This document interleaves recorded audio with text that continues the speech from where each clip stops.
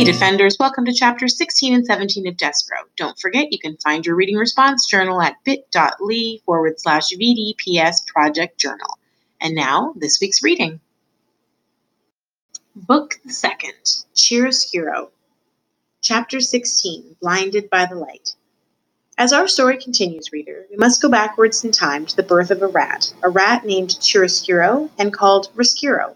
A fat rat born into the filth and darkness of the dungeon several years before the mouse Despereaux was born upstairs in the light. Reader, do you know the definition of the word chiaroscuro? If you look it up in the dictionary, you will find that it means the arrangement of light and dark, darkness and light together. Rats do not care for light.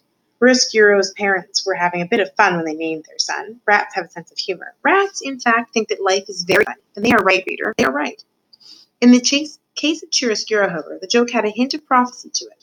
For it happened that when Roscuro was a very young rat, he came upon a great length of rope on the dungeon floor. "Ah, what have we here?" said Roscuro. Being a rat, he immediately began to nibble at the rope. "Stop that!" boomed a voice, and a great hand came out of the darkness and picked up the rat by his tail and held him suspended upside down. "Were you nibbling on Gregory's rope, rat?" "Who wants to know?" said Roscuro, for even upside down he was still a rat. "You smart alecky rat, you smart alecky rat, nibbling on Gregory's rope. Gregory will teach you to mess with the rope." In keeping Roscuro upside down, Gregory lit a match with the nail of his thumb and then held the brilliant flame right in Roscuro's face. "Ah!" said Roscuro. He pulled his head back away from the light. But alas, he did not close his eyes, and the flame exploded around him and danced inside him. "Has no one told you the rules?" said Gregory. "What rules?" "Gregory's rope, rat, is off limits." "So? Apologize for chewing on Gregory's rope." "I will not," said Roscuro. "Apologize." "No, filthy rat," said Gregory, "you black-souled thing. Gregory has had it with you rats." He held the match closer to Roscuro's face. A terrible smell of burnt whiskers rose up around the jailer and the rat. And then the match went out, and Gregory released Roscuro's tail. He flung him back into the darkness. "Do not ever touch Gregory's rope again, or you will be sorry." Roscuro sat on the dungeon floor. The whiskers on the left side of his face were gone. His heart was beating hard, and though the light from the match had disappeared, it danced still before the rat's eyes, even when he closed them. "Light," he whispered aloud, and then he whispered the word again, "light." From that moment forward, Roscuro showed an abnormal, inordinate interest in illumination of all sorts. He was always, in the darkness of the dungeon, on the lookout for the light, the smallest glimmer, the tiniest shimmer. His rat soul longed inexplicably for it. He began to think that light was the only thing that gave life meaning, and he despaired there was so little of it to be had. He finally voiced this sentiment to his friend, a very old one-eared rat, named Botticelli Rimorso. "I think," said Roscuro, "that the meaning of life is light." "Light," said Botticelli. "Ha, ha, ha, you kill me. Light has nothing to do with it." "What does it all mean, then?" asked Roscuro. "The meaning of life," said Botticelli, "is suffering, especially the suffering of others. Prisoners, for instance.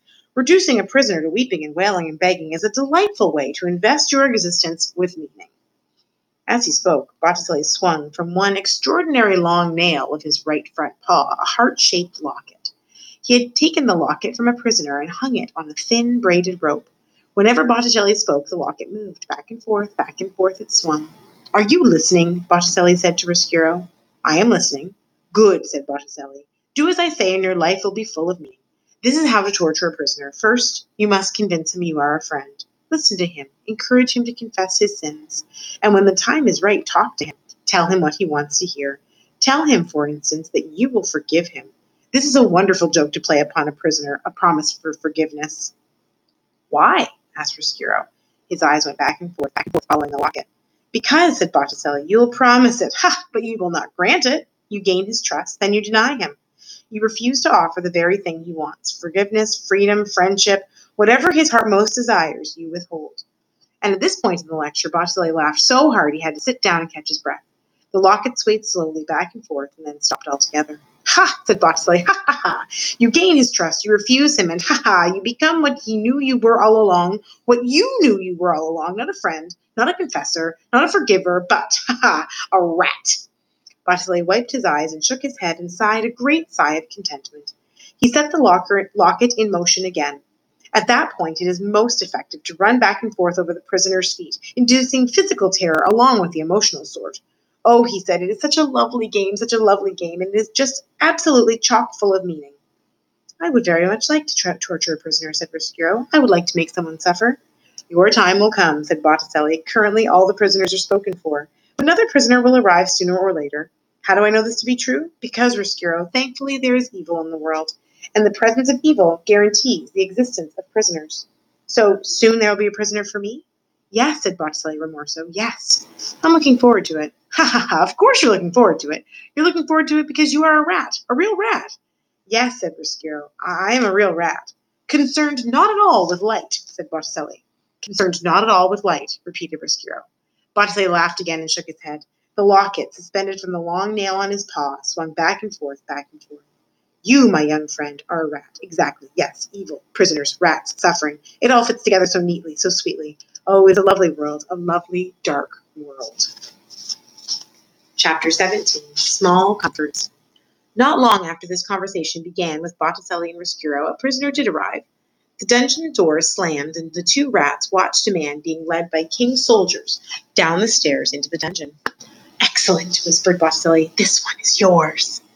Roscuro looked at the man closely. I will make him suffer, he said. But as he stared up at the man, the door to the dungeon was suddenly flung open, and a thick and brilliant shaft of afternoon light cut into the darkness of the dungeon. Ah, said Botticelli. He covered his eyes with one paw. Roscuro, however, he stared directly into the light.